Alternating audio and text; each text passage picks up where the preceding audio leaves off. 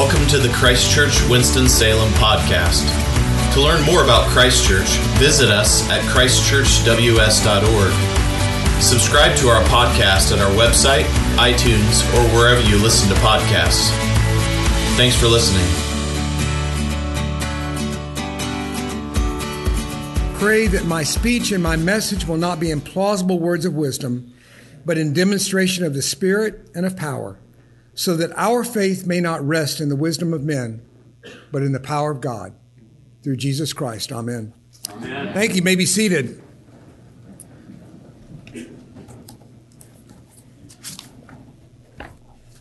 One of the things that's always really frustrating when you're preaching in an Anglican church is you hear all these, you prepare a sermon and then you hear all these beautiful words of God and think, well, why didn't I prepare a sermon on that one, you know? I think it would be very, very easy to preach 2 or 3 sermons this morning, and you would not like it. But I'm sorry, I just have to read and remind you of what was read from Isaiah, which we will not be preaching on. Fear not, I am with you. Be not dismayed, for I'm your God. I will strengthen you.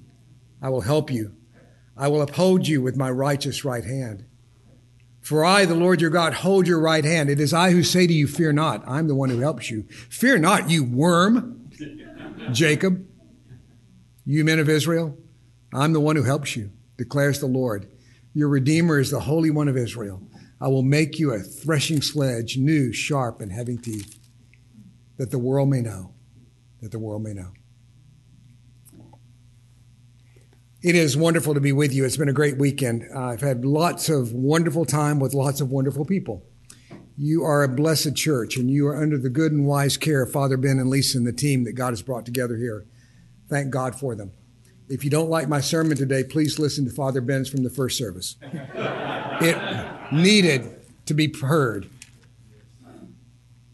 As you know, today is confirmation for 8 people who are part of this church. They have been well prepared through the Foundations course.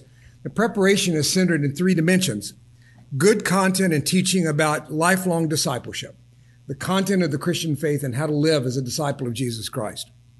Good content, secondly, about the gift of following Jesus as a faithful Bible-believing Anglican, the theological heart of this church and the center of this church and the particular gift that this church is. May not be the only way to follow Jesus, but it is the way I'm following, and many of you as well. And then the development of real community is the third component. It was interesting as I heard testimony from the people in the class that said, what was it that meant most to you? And they said, the relationships we formed.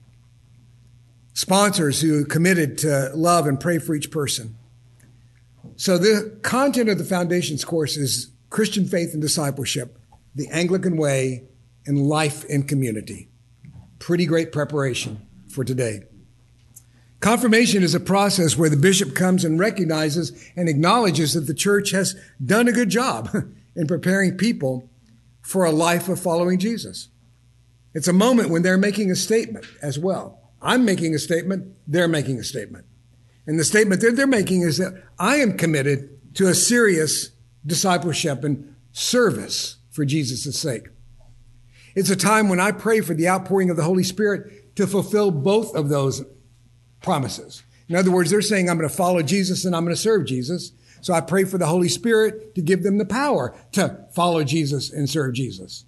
And whatever gifts may be associated with that capacity as well. It's a time when the confirmands are saying that they accept that God has called them into this particular church and its spiritual authority as we faithfully pass it along. And to enter into the receiving of spiritual authority to be used as all spiritual authority is meant to be used. When you see the operations of spiritual authority in Scripture, it always brings life and hope and healing and love and compassion and light to other people. That's the nature of the authority of God. When we come under His authority, that's what He pours into our life. And then finally, I want to remind you of something else. This is what we often call the ordination of the laity. And I want you to know that's where the action is. You know, there are 2 primary mandates of the church, worship and witness. And the nexus of those 2 things is the people of God as they come together. And as they are built up in worship and as they are sent out in witness.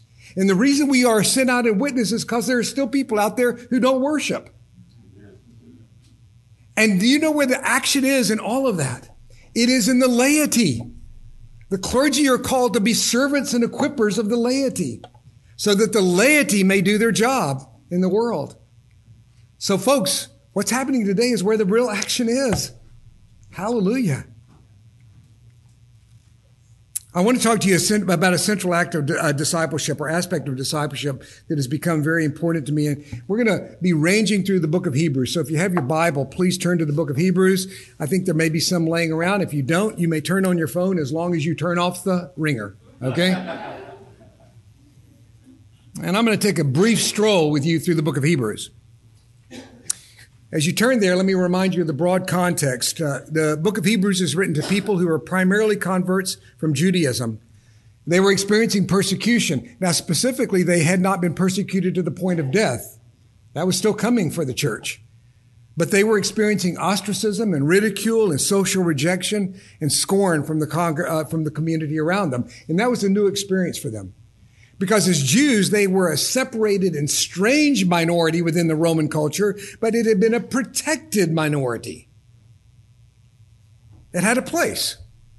And now as Christians, they had been displaced from Judaism. And so now not only were they now unprotected in the Roman culture, they were rejected by their Jewish community. So it was a very difficult situation. And as a result of this persecution, a number of the people who were the recipients of this letter were considering leaving the faith and returning to Judaism. And this book was written by somebody who was deeply familiar with Judaism, probably a Jewish convert, certainly, as most Christians were, but not only that, somebody who was well-trained in rabbinic understanding, because he was focused clearly on strengthening their faith in Jesus, because he saw Jesus clearly as the fulfillment of all of Judaism. The death and resurrection of Jesus was the completion of Judaism. And so he was saying, don't turn away, keep going. Keep going to the end. Keep going, because this is where this whole thing has been headed. This is what our entire calling was meant to end in. We read Psalm 67. If you read it carefully or listened, it is a prayer that God will make his glory known to the nations through the people of Israel. And Jesus is the point, the path through which that will happen to the world. And so the message throughout this book to these people is, look to Jesus. See Jesus. Keep your eyes fixed on Jesus. Do not turn away. In a very personal and intimate way, keep pursuing Jesus. And that is my message today. In the context of people who are saying, I want to follow Jesus, my message is really simple. Then look at him. See him. Listen to him. Follow him. Take that very personally. And that, I say to all of us, the context of persecution is not yet our story. Not many of us. But at the same time, dear brothers and sisters, we live in a world of suffering and pain and difficulty. As hope-filled and as beautiful as this church is, I would guess that few, if any of you, are under the illusion that life is easy. The bad news is relentless. Environmental disasters. A political scene that is shamefully nasty. Shamefully. It's embarrassing. Anger, hatred, division, random violence. Another mass murder 2 days ago. Ethnic and religious persecution. Explosions all over the world. When we prayed for the persecuted church in the first service, it was in my mind, I was thinking India, Syria, Nigeria, where do I go? We long for a world of justice and integrity, but no matter how advanced we become as a people, materially, technologically, medically, educationally, justice and peace are a distant dream. Folks, it's no better than it's ever been. Sorry, we just get better at figuring out ways how to hurt each other. Then inevitably, pain and difficulty moves off the pages of the news and into our homes. And it becomes very personal. Dare say, it's always personal. Injustice and violence become personal in the form of a sister who was killed by a drunk driver. or confusion and doubt become personal in the light of a child who will not trust God and follow the faith that we taught them. How many of us in this room experience that? Sin becomes personal in a relentless battle with porn or doubt. The author of Hebrews in chapter 2, and I've been ramping up to this one, so Hebrews chapter 2, verse 5 says this, "For it was not to angels that God subjected the world to come, of which we are speaking. It's been testified somewhere, what is man that you're mindful of him, or the son of man that you care for him? You made him for a little while lower than the angels. You've crowned him with glory and honor, putting everything in subjection under his feet." Now, in putting everything in subjection to him, he's left nothing outside of his control.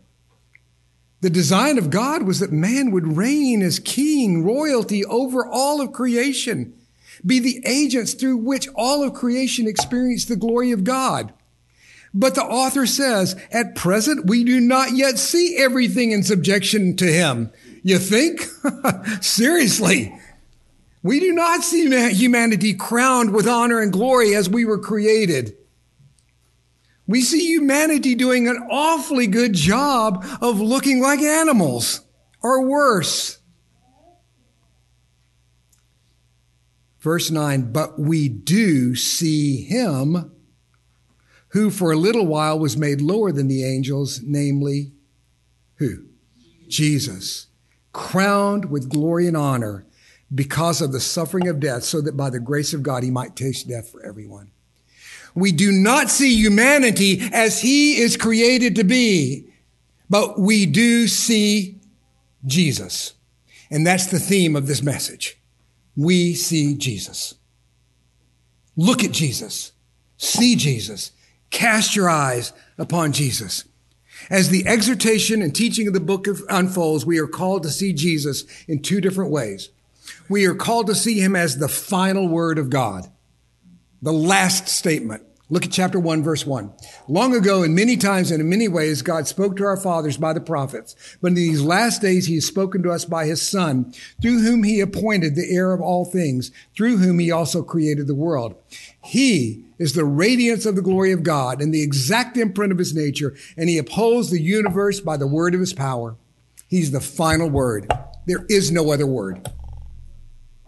There is no greater word. There's no word beyond Jesus. He is the ultimate word of God, the ultimate revelation of God. Don't look for anybody else. Don't divert. He's the final word. So the book says, see him as the final word. That's right. Amen. Amen. That's okay. Thank you.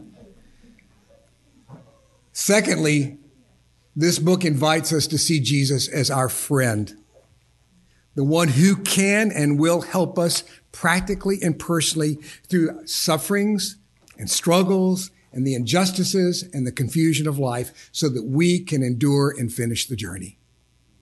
He's the final word and he's our friend. And I want to focus on that second way of seeing Jesus.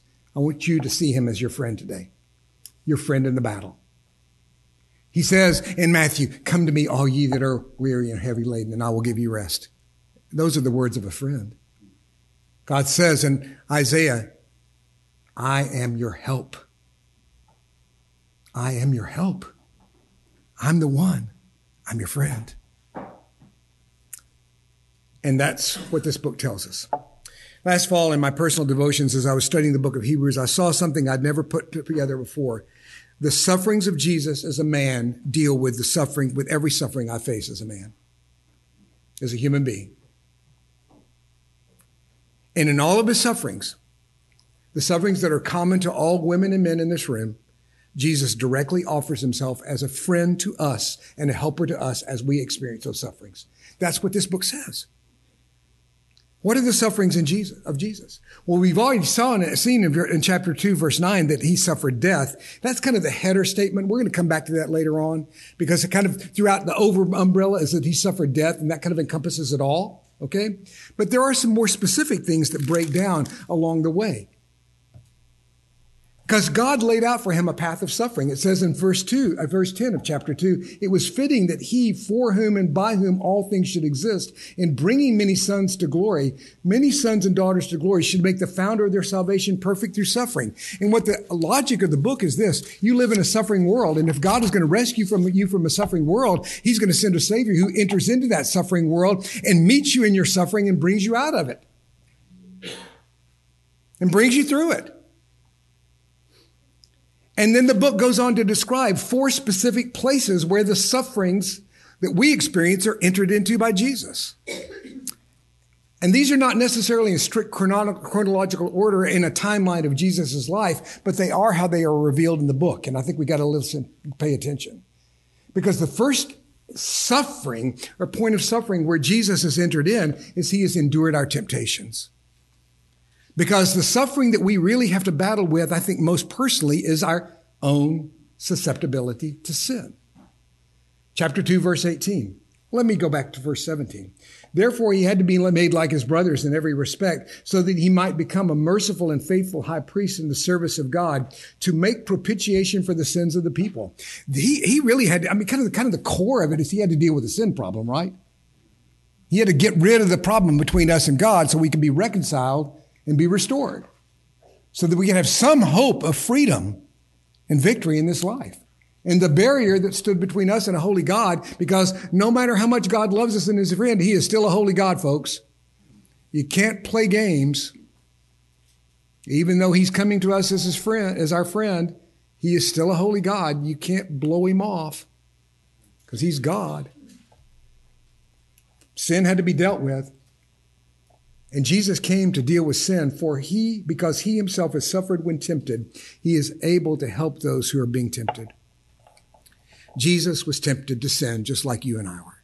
He was tempted to doubt just like you and I are. He was tempted to give up just like you and I are. He was tempted to fold it in just like you and I are.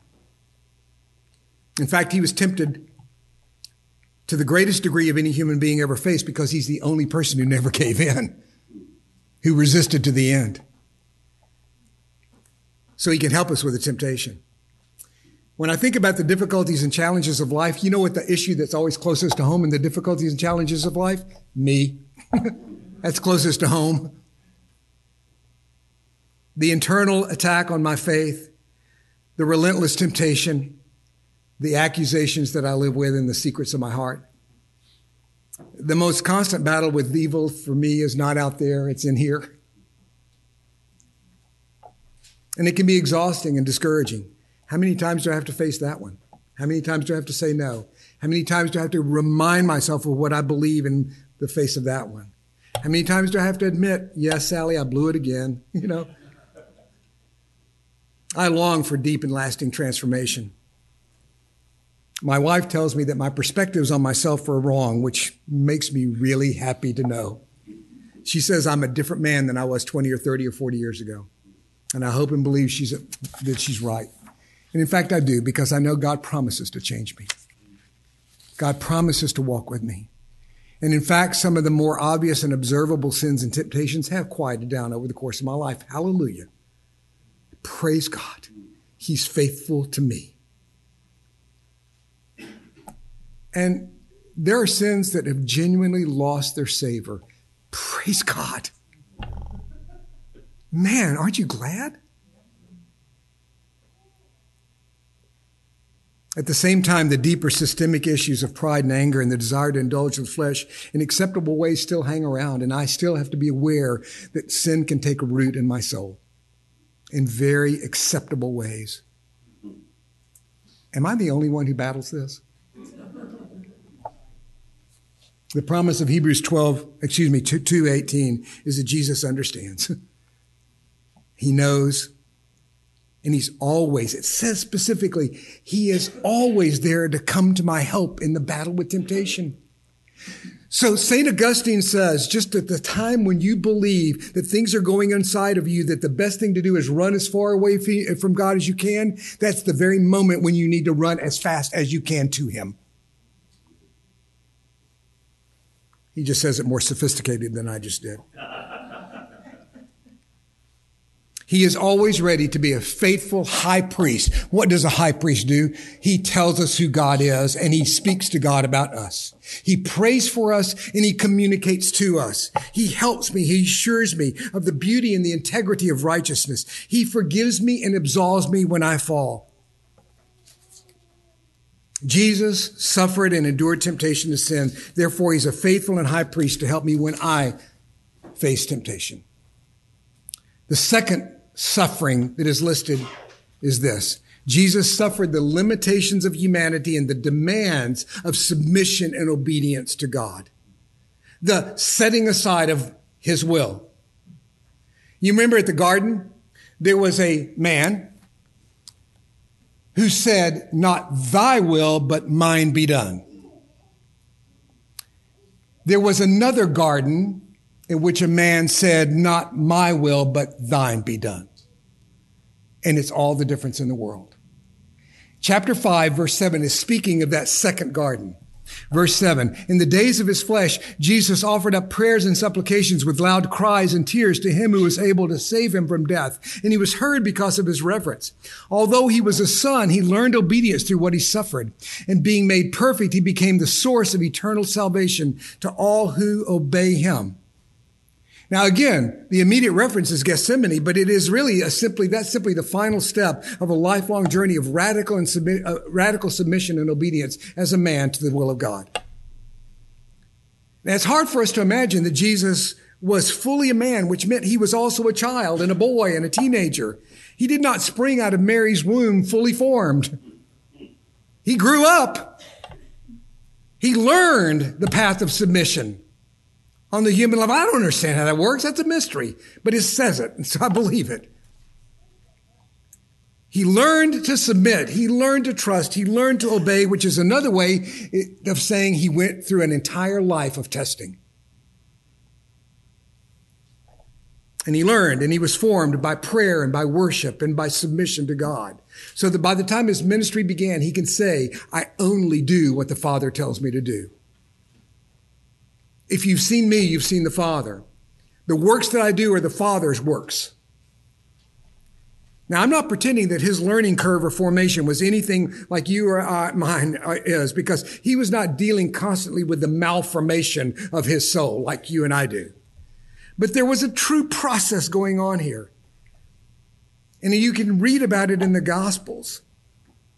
Jesus in his incarnation laid aside his independent capacities of God the Son and lived in the power of the Holy Spirit and sought the will of the Father in prayer and learned to follow God by reading his Bible.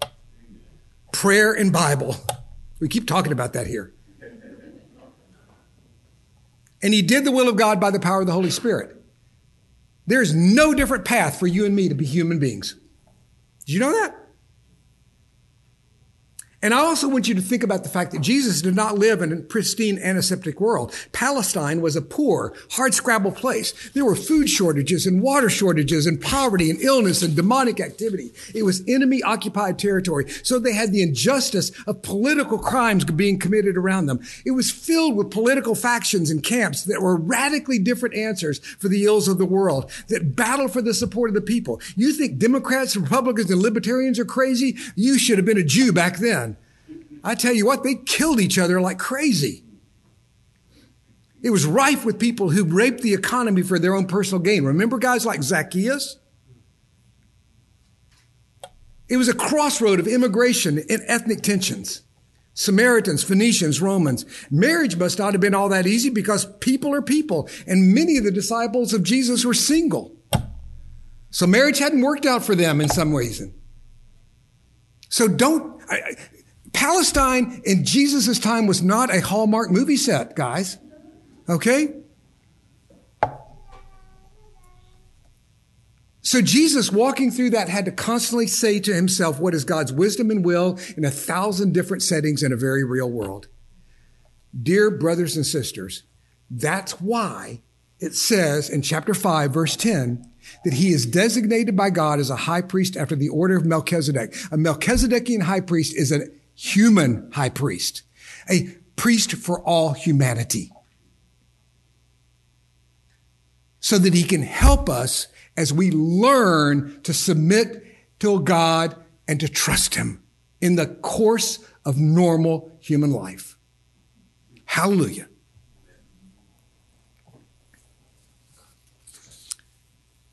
Jesus suffered the limitations of humanity and the demands of submission. Therefore, he's a faithful friend and a high priest on my journey, on a lifelong journey. And you can start to scroll through in your mind where you need that right now. Number 3, Jesus suffered the shame of rejection and ridicule and the mockery of injustice. Chapter 12, turn over. Therefore, since we are surrounded by so great a cloud of witnesses, let us also lay aside every sin and every weight and the sin which clings so closely, and let us run with endurance the race that is set before us, looking to Jesus, the author and perfecter of our faith. And this is the phrase I want you to grab onto, who for the joy that was set before him endured the cross, despising the shame. What a word. What a word. Whatever ridicule and rejection and mockery and scorn and injustice you might imagine enduring as a person who follows Jesus, Jesus has been there first. And he's now seated at the right hand of the throne of God. And this moves the conversation very, very much into the pain of, into the realm of pain and suffering that is heaped upon us, the shame, the scorn, the hatred of people. And so if that's your story, in other words, the suffering may be your own internal battles. The suffering may be just simply learning how to obey and figure out how to do the will of God in the life that we have. And those two things are very real. But there may be some of us along the way that suffer the scorn and the hatred of others. There are plenty of Christians who have. And even then, Jesus has been there. In Luke, in the garden, Jesus says to the priests and the guards who came to arrest him, "This is your hour and the power of darkness. Let it go. Unleash it. Pour it out." And he, Satan, threw everything he could. Abandonment. Do you feel that? Injustice. Do you feel that? Betrayal. Has that happened to you? Hatred. Has that happened to you? Loneliness. Has that happened to you? Rejection, pain. Imagine your worst fears of exposure emotionally, mentally, physically. Understand that Jesus has been there.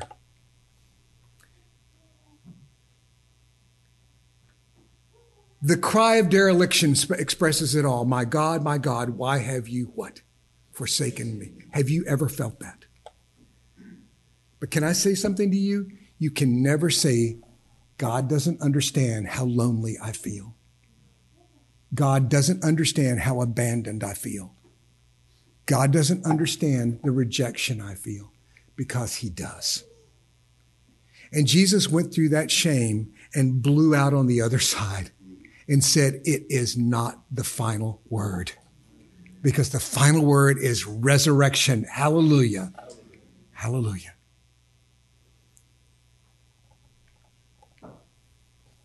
Of course, in the end, step forward, Jesus suffered real death. And one of the things I love, and it has been reminded to me in my conversations a couple of times this week, is just the fact that Jesus demonstrates to us that the truths of God are not just things that we think in our minds, but they took on flesh to the point of death and resurrection. And it really happened. And in this final suffering of death, real death, human death, blood shed, Jesus rose. Jesus rose. So that we know that the worst thing that can happen to us is not the worst thing. There is no more worst thing. Hear me. There is no more worst thing.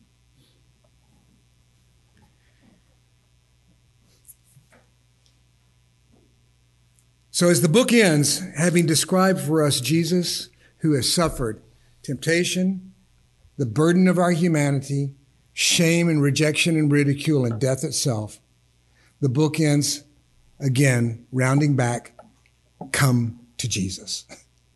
Look at him. See him. Fix your eyes upon him. Think about him. Consider him. And as it ends, I can do no better than to simply read what has already been read to you in chapter 12, verse 18. You did not come to what may be touched, a blazing fire and darkness and gloom and a tempest and the sound of a trumpet and a voice whose words made the hearers beg that no further messages be spoken to them. You've not come to Mount Sinai, so a place that was so terrifying.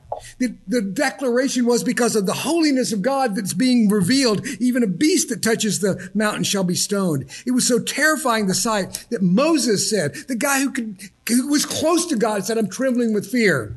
And the people are saying, don't talk to me anymore. Not because God is cruel. He was the one who was inviting them, but it's because God is holy.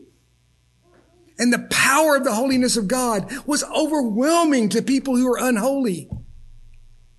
But that's not the mountain we've come to. But instead, we've come to Mount Zion and the city of the living God and the heavenly Jerusalem, and to innumerable angels in festal gathering. Folks, we've come to a party.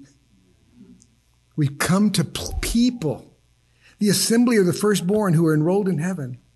We've come to God, the judge of all, which is a statement that says he's made the final judgment. He's declared what is. And to the spirits of the righteous made perfect, and we've come to, come on, Jesus. That's what the whole book's about. Coming to Jesus, the mediator of a new covenant, and the sprinkled blood that speaks a better word than the blood of Abel. I can do no better than to say, amen.